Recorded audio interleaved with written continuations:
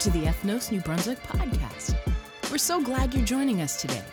Ethnos is a new organization looking to join in the holistic, community-transforming work happening in New Brunswick and Highland Park. Part of that includes thinking about the spiritual health and vitality of our community. Each week, our gathering is meant to give our community a safe and helpful place for that. Today's episode, Justice and the Overthrow of Evil, is the fifth in our series called All Things New, with the conversation being led by lead pastor Yukon Chu. As many of you know, we've been in a series ever since Easter about all things new, meaning we believe that God did something unique at Easter where he raised Jesus from the dead, and that has powerful implications for our life both now but also the life to come. Now, some of us may not believe in God, may not believe in Jesus. That's fine. We're glad you're here with us in the journey just to explore. We definitely hope you can bring your thoughts and ideas to the table as we have these discussions. But today, we want to discuss that very important aspect of how when God makes all things new through Jesus in the life to come, that life will be completely free of evil and destruction. That's our topic for today. That's where we're headed. That's what we want to think about and begin to imagine in our journey. And so I want to get us to get started right around our tables with this very simple but probably, impactful question for you this morning. Turn to your neighbors and answer this question together. What right now in your mind is the most horrific thing happening in our world? The most horrific evil? Maybe it's something personal, maybe it's something you've seen on the news. And what would it be like if that was completely gone? 2 minutes, take a moment, process this with your neighbor, and we'll bring it back together. All right, I'm curious who wants to share with the larger group here this morning about what you're thinking through this morning as we get started. Yeah. Good morning, everybody. There's a lot going on in the world, so I couldn't really gauge the most horrific evil. But I have a 15-year-old black son, so every day I'm terrified that something's going to happen. So I see these documentaries of these young black boys that, like the Central Park Five, that were incarcerated for something they didn't do, or this young boy who went to jail for something he wasn't even convicted of, and he was in solitary confinement, and he gets out and he kills himself. So it's just a lot of, around that. But when I asked my son, because I'm terrified of him, now he's about to go to college, son, do you want to go to an all-black university? Because that comforts me. And he says, no, Mom, because I don't want anybody, he doesn't like people to feel left out. So that's the type of mentality he has, which is beautiful. He wants everybody to be treated like a human. And I'm all about that. But, knowing that he's going to be out in this world and he can be killed for walking down the street or, just for being who he is. He's 6'2", but only 15, and people think he's a grown man. I'm just terrified. So that's my thing. No, that's real. That's real. Thank you for sharing. We're getting started real quick with issues of racism, issues of black bodies in America. Yeah, that is an evil that we need to deal with. Yeah. What else? What else is happening? Yeah, let's head to the back here. The high school table, always ready to share. Did you raise your hand too? You did? Okay. We're gonna go one, and then we're gonna go two. Okay. So, watching the news a lot and just finding out about the things that are happening in places that are, not our own. So, the war in Syria, what's happening in Afghanistan, North Korea, all of these places where people are suffering and being put through, horrible conditions just makes me think, that's the greatest evil, in the world. The worst, because it should be kind of a human right to have peace and to know your own religion and to be able to feel safe in where you are. And it's just horrible what's happening. Yeah, absolutely. Jenny? I think just discrimination in general, a lot of things fall under that, like sexism, racism, things like that. I feel like if that was just if that was gone and we could all just talk, then so many other things that we have going on we could talk about. But it's the fact that we all come from different backgrounds and different, like, and we look at, like, the physical aspects that we have. It prevents us from being able to have these deep conversations and these meaningful conversations that could really change, we just, sometimes even with wars, like, if we just took the time to just communicate, then so many things wouldn't have happened. Yeah, absolutely, absolutely. Yeah, let's give it up for the high school section. Thank you. Yeah. What else? Who wants to share this morning what you're thinking about? We've hit it hard. Oh, back to the high school section. All right, well, we'll keep it live here. All right, yeah. I think it's not safe for any child to go to school in the United States anymore because of everything that's going on in the world. Okay, yeah. Little gun violence issue? Is that you trying to drop a hint there? Okay, yeah. Let's give it up for Daniel. Thank you. Yeah. What else? Okay, we're gonna move over here. Okay, I'm gonna go here and then here. Okay, yeah. Well, I still think about the hunger issue and how primarily it's a distribution problem. So I don't think we would know what our world would look like if it was no longer an issue, because it would mean something like growing food closer to where people are, distributing the food better, growing better food, and changing the whole food supply. Yeah. Like our food supply is broken with food process. This is personal to me because I can't really eat processed foods, and I end up with all these health issues. Yeah. So I don't think we know what it would look like. Yeah. No, that's good. Yeah. Let's give it up for Carol real quick. That was good. Yeah. Last one, Deborah.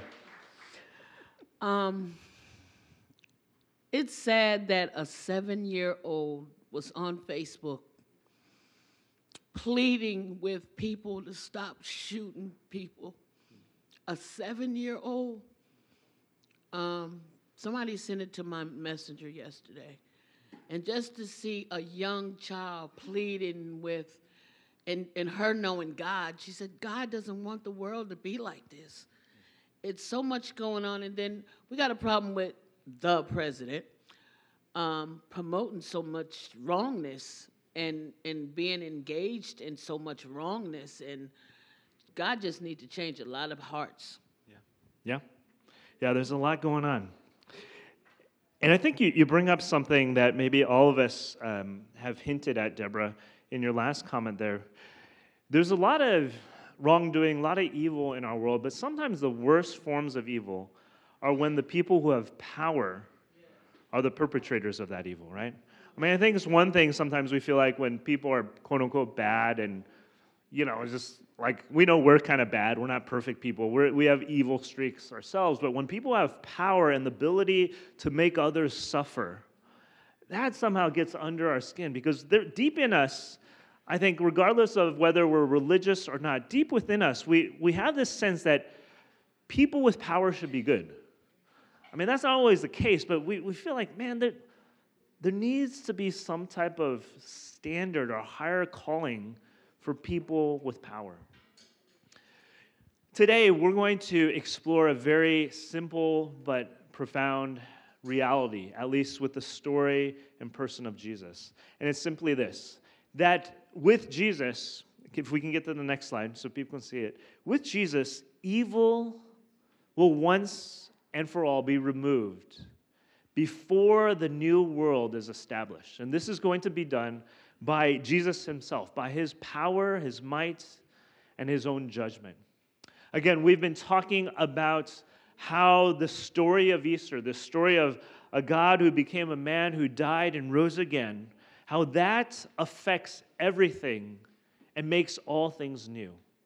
And so today we're going to continue with the trajectory that we've been on and reflect on how that necessarily means that evil will once and for all be rid of in our world.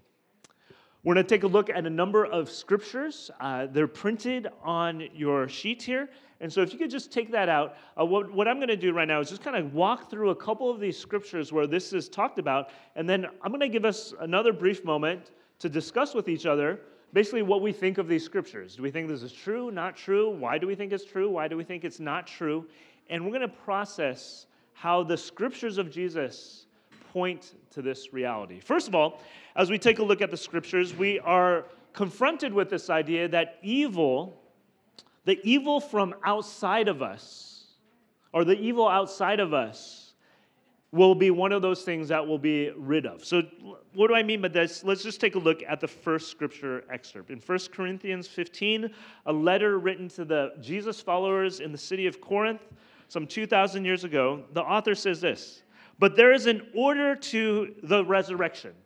This is actually an excerpt we read on Easter Sunday, and so if this sounds familiar, it's from there, but it kind of talks about this order of resurrection that we've discussed the last few weeks. But there's an order to this resurrection.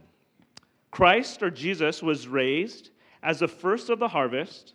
Then all who belong to Christ will be raised when he comes back. After this, the end will come, when he will turn the kingdom over to God the Father, having destroyed every ruler and authority and power. For Christ must reign until he humbles all his enemies beneath his feet. And the last enemy to be destroyed is death.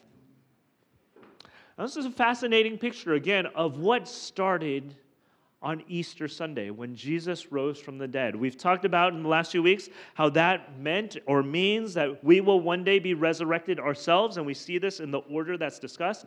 A few weeks ago, we talked about how that also means that this whole created universe will somehow be resurrected as well. It will be made new. And then here in this excerpt, we begin to read that at the end of all this, part of what's involved is that everything evil will be destroyed, including death itself. A couple things you want to note just to understand the interpretation here. First of all, in the third to last sentence, where it says, Jesus having destroyed every ruler and authority and power, those words refer not necessarily to political or human institutions of power and authority, but to spiritual institutions of power and authority. What's in mind in the worldview of that time, and also I would argue in the reality of our day today, is that there's an evil in this world, and I'm sure you've seen this. There's an evil in this world that seems to be beyond just human evil. I mean, maybe you felt it yourself. You don't know why it happened, but you were getting upset at somebody, but then all of a sudden you crossed that red line, and you went into this beast mode perhaps or something where you were just, it was like, man, that wasn't from me. Why did I get so evil all of a sudden? Why did I hate so badly? There's an evil that somehow goes beyond this, and we can just see it even in our society today. I mean, just think about this, right? Think about this. Every year, $168 billion are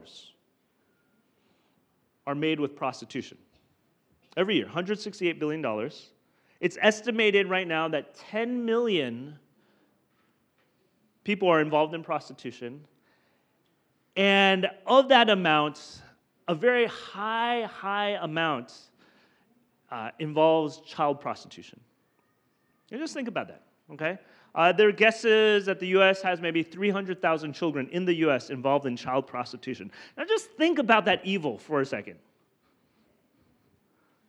I mean, who in their right mind would pay money to do something to a 7-year-old? To a 6-year-old? I mean, there's an evil that is beyond us. This text is telling us that there will be a day when Jesus will destroy all of that, will hand over this world to God the Father, and included in that destruction will be actually death itself. Now, the last book in the scriptures of Jesus, the scripture is called Revelation, talks about this as well. And it talks about it in a very poetic way, in a very inspirational way. And so I want to read a quick excerpt from that as well, just to kind of get our mind thinking maybe a little more poetically, a little more metaphorically. Notice in your next excerpt here in Revelation 21. Now, this is an excerpt of what that final beauty will look like, okay? It says this, "Then I saw a new heaven and a new earth. For the first heaven and the first earth had passed away. And there was no longer any sea." Now, this isn't a knockoff on beaches and oceans. Those aren't bad things. In the metaphor of the Bible, of Jesus' scriptures, the sea was a place of chaos, of disorder. And so this is trying to say, in this new existence, this new world, no more chaos, no more disorder. "I saw the holy city, the new Jerusalem, coming down out of heaven from God, prepared as a bride, beautifully dressed for her husband. And I heard a loud voice from the throne saying, 'Look, God's dwelling place is now among the people, and he will dwell with them. They will be his people, and God himself will be with them and be their God. He will wipe away every tear from their eyes. There will be no more death or mourning or crying or pain, for the old order of things has passed away.' He who is seated on the throne said, 'I am making everything new.' Then he said, 'Write this down, for these words are trustworthy and true.'" Now, this is an excerpt that I love to read because it's just such a beautiful picture of what is coming for us. This new world, this new earth, this new heaven, all that we've been talking about in this series. But what's really interesting, if you note, this is in Revelation 21.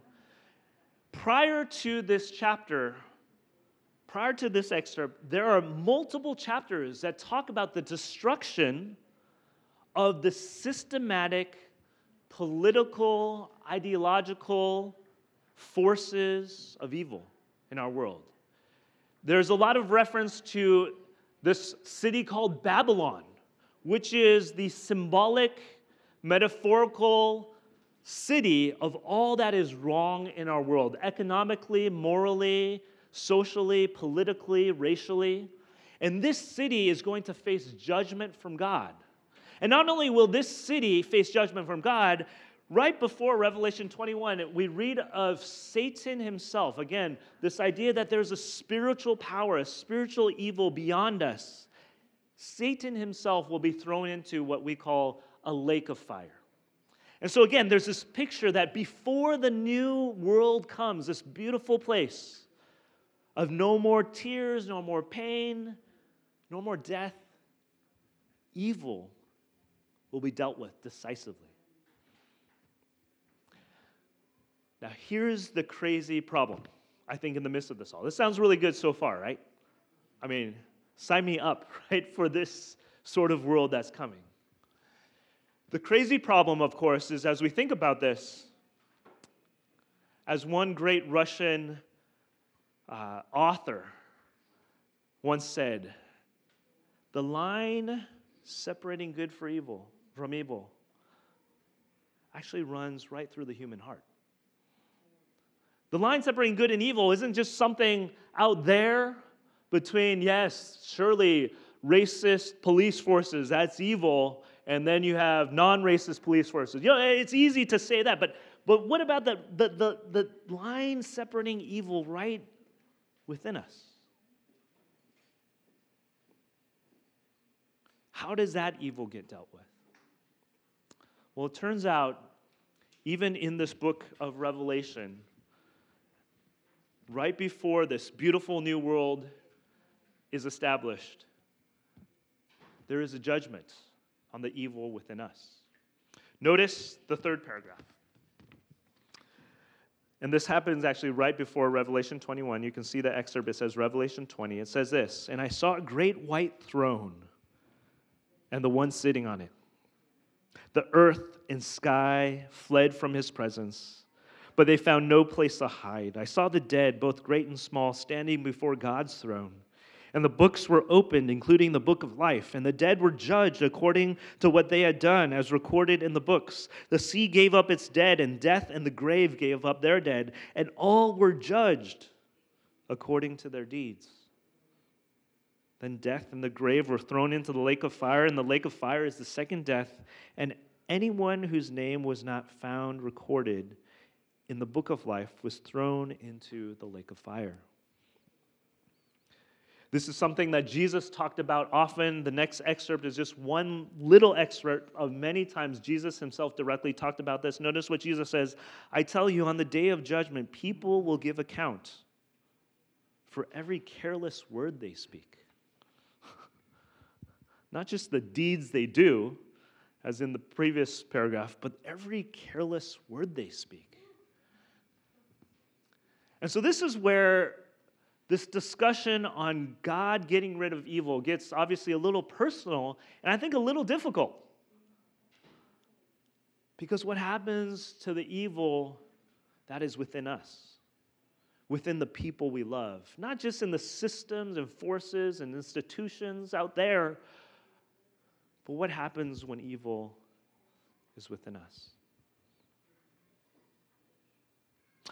I want you to turn to your neighbor real quick and just process what we've talked about so far.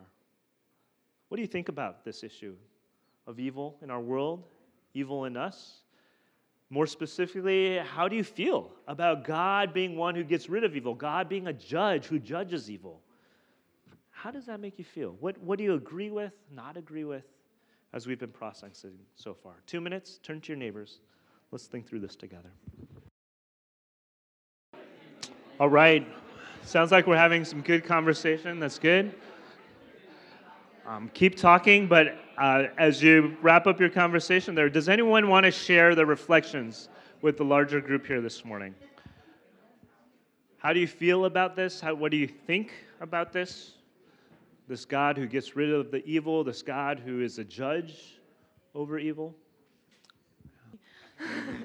So, one thing we're talking about is just how I really liked how you started with the question of what evil do we see in the world, because I think these verses about the final judgment can often be read as like God is judgmental, he hates people, and he doesn't want people in his kingdom. But if we see it as God like protecting the people he loves from that evil, it's a whole different light. So I really appreciate that. All right, yeah. Okay, yeah, give her a hand. Give Colleen a hand. Thank you, yeah. What else? Y'all don't have to agree either. This is a big topic, so don't worry about disagreeing here. So in our group, we were talking basically about like what is the extent of evil? Like, what does evil mean? And how would that process go along? Because like, if all of the evil was suddenly gone, right? Like, as we were saying, how would we adjust to that? Yeah. Since like, we don't when you say the word evil, so many people think of some things, but what are like the smaller evils? Like, I don't know. It's just this big complex thing where it's like, what defines evil? What are like the lies or like, the mistakes you make? Like, to what extent is that? And if it all went away, how would we, adjust to that, since we're so used to living like and adjusting to everybody else's life, and we're just kind of used to everything that's going on at this moment. Yeah. So. No, that's a great question. Yeah, this is, in a sense, it's so hard to imagine because, like you said, we're so used to living in a world with quote-unquote evil, big and small. I mean, it'd be hard to imagine. But then, you ask a great question. What exactly is that evil? Yeah. What else? Back there, April, you're making me work today. I'm just kidding. Now, anyone who's on the upper deck, don't be afraid to raise your hand. Definitely. Yeah. We were saying this is very complicated, and coming from Easter, we're talking about Jesus, and Jesus, while he's alive, is often talking about grace, and so you read these passages, and it seems like there's no grace here, and just essentially like talking about the people that are getting thrown in the lake, like what differentiates those people from me, and could I be those people, and like what. Like accounting for the careless words and your actions, and like essentially if we're all bad people and there's no grace in these passages, like kind of putting all that together, and it's just a very complicated thought process. Yeah. No, absolutely. Yeah, what's so fascinating about this, is it's a very definitive end right here at the end. It's like evil will be gone and it's done. It's definitive. Yeah. Anybody else? Well, I hope as we read these excerpts and think through this, the original recipients of this message from Jesus actually found it quite encouraging, believe it or not. Whenever the early Jesus followers heard this idea that God was a just God, getting rid of evil in our world, many of them received it as good news, because the world that they were experiencing, and honestly the world we're experiencing today, we started off, right, by talking about the evils we see and feel around us. For some of us, those are really theoretical, but for some of us, those hit home. That's real. That's an evil that you could face right when you walk out this door. And so this actually is good news, but there is a missing element that we need to talk about in order to fully understand how this is ultimately good news from Jesus. April mentioned already that when Jesus was here, Jesus actually did talk about this, right? He did talk like this. He warned the world of a coming judgment that was going to be definitive and real, but he also told the world that there is a way out of this judgment. There's a way out of evil. There's a way to be transformed and rid of evil within your own life. And there is even a way to get rid of evil in the larger institutions if we let Jesus enter in to the picture. Notice this last excerpt on your sheet here today. There are many scripture excerpts that talk about this, but this last one, I think, summarizes it nicely for all of us to think about. And if you've been around circles that believe in Jesus, you've probably heard this excerpt talked about before. It says this: "For all have sinned and fall short of the glory of God, and all are justified freely by His grace through the redemption that came by Jesus Christ." There are some technical terms here that you need to understand in order to understand how powerful this excerpt is. The key one hinges on that word, justified. It's a very forensic word, meaning it's a word that comes from the court scenario, from the context of a courthouse. And what this excerpt is telling us is that, yes, everyone has sinned, everyone falls short, everyone on Judgment Day will stand before God and kind of be speechless. We can kind of defend ourselves like, well, my thing wasn't as bad as her thing or his thing. But the reality is, I think when we meet a perfect and holy God, we will probably be silenced as He just honestly and truthfully says, well, that was kind of evil, wasn't it? When you held that bitterness against your dad or your mom or your friend, that you can't really wiggle out of that one. This scripture tells us clearly that Jesus, however, when He came, through what He did on a cross, He justified us. What does justify mean? It means basically declare not guilty. Basically, you're acquitted. The charges against you will be dropped. And the reason they're dropped, this excerpt tells us, is because of His grace, His gift of love, His goodness that was flowing from Him. Specifically, that gift of grace that brought redemption for us. Redemption is another technical word, but you're maybe familiar with recycling. Redemption means to buy something back that once was lost, to buy something back that once was not good, that was corrupt somehow. Jesus, when He came, when He died on the cross, it was actually very simple what He did. He provided a way for us to be declared not guilty. Now, some of us are aware of this. Some of us know this to be true at least mentally. But I wonder here, at the feeling level, at the heart level, do you really know this to be true? Do you really believe this to be true with how God is and with how Jesus is? Even this past week, I was with somebody who is actually in his 80s. I was with him because of a spiritual retreat I was on, actually. And this person in his 80s, he was talking to me about his spiritual journey. He had been on a spiritual journey since he was 15. And so I was doing the math. He was 81, so 66 years on the spiritual journey. I was like, wow, this guy's been on it, right? And he said something that was really, on one hand, humbling, I think, but on the other hand, it didn't sit right with me. Because he said something like this, you know what?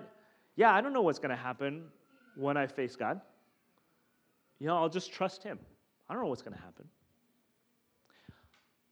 I could appreciate that, like his humility of like, man, I just don't know about God. And that's true. We don't know everything about God. There's a lot of mystery, for sure, behind him. But it broke my heart, honestly, that he couldn't at least say, you know what? I know I won't be judged.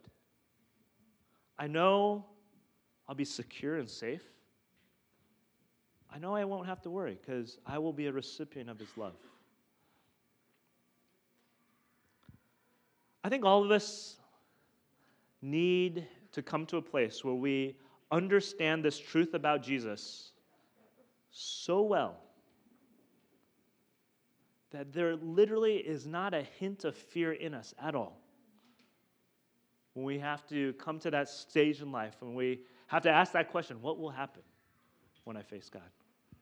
That's how Jesus wants you to feel. That's how Jesus wants you to understand your actual status of not guilty with him.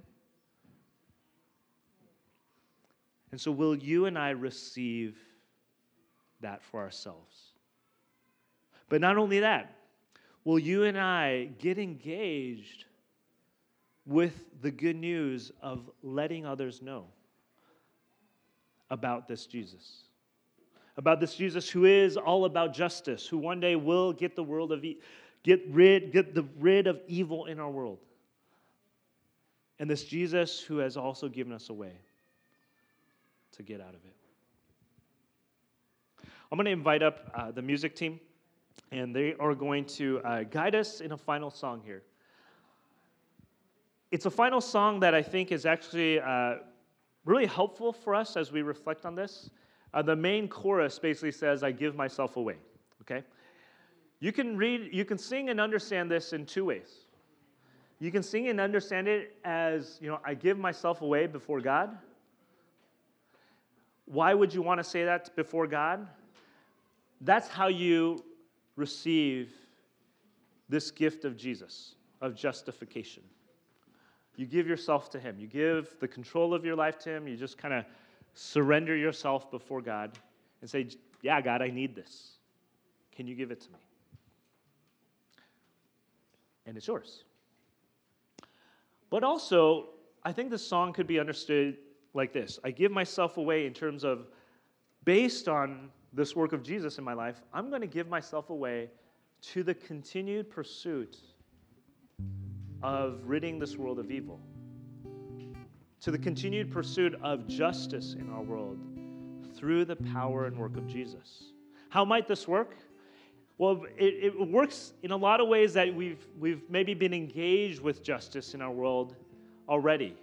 I think about this issue of police brutality and police racism in policing. A number of us in the last few weeks have gotten involved in the community forums where we've pressed into, at least in Highland Park, the city council and the borough there to say, hey, there's clear data that there's bias here. You need to do something about it. We are here as citizens. We want to do something with you to bring this change. That's good. We need to keep doing that. But we also need to realize that ultimate evil, both inside of us and outside of us, can ultimately only be taken care of when Jesus, in his power, comes into our lives and frees us of those things. And we need to make sure we communicate that we believe that, and we somehow bring that into the discussion as well. Because the question will always rise, at least with policing. Yeah, you can run bias training. You can put on video cameras on police officers. You can do all those things that are necessary, that give accountability. You can find people. You can do all that stuff. But what's going to change the human heart? What is powerful enough, profound enough, real enough to change the human heart? And we would propose here that Jesus is the only one who can enter in and transform a human heart. And so as we sing this song, I give myself away, sing it to God as a response of saying, yes, I need you, Jesus, to take care of this issue with me, but I need you to help me to join in that movement of continued justice and getting the world of evil. Could you join me in a final word of prayer here this morning? I want to invite you as we have this final word of prayer. If you have never really understood this idea that you are justified, that you are declared not guilty before God because of what Jesus has done for you, because of your receiving of what Jesus has done for you, I want you to simply pray a prayer in your heart now. It says this: Jesus, I give myself to you. Would you give me this gift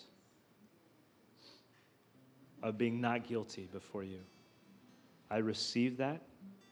I receive you as my leader in my life. Would you remove the fear, remove the guilt, remove the worry and anxiety that I have with you? And for those who are wanting to continue to see more and more justice and the ridding of evil in our world more and more, can I invite us to pray this simple prayer?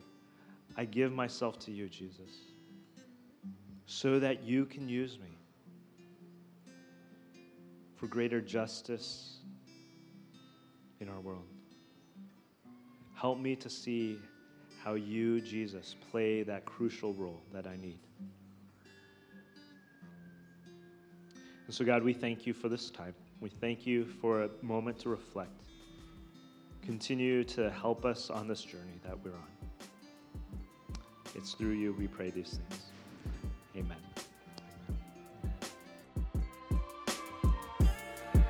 Thanks again for joining us for today's conversation. For more information about Ethnos New Brunswick, visit us at ethnosnb.com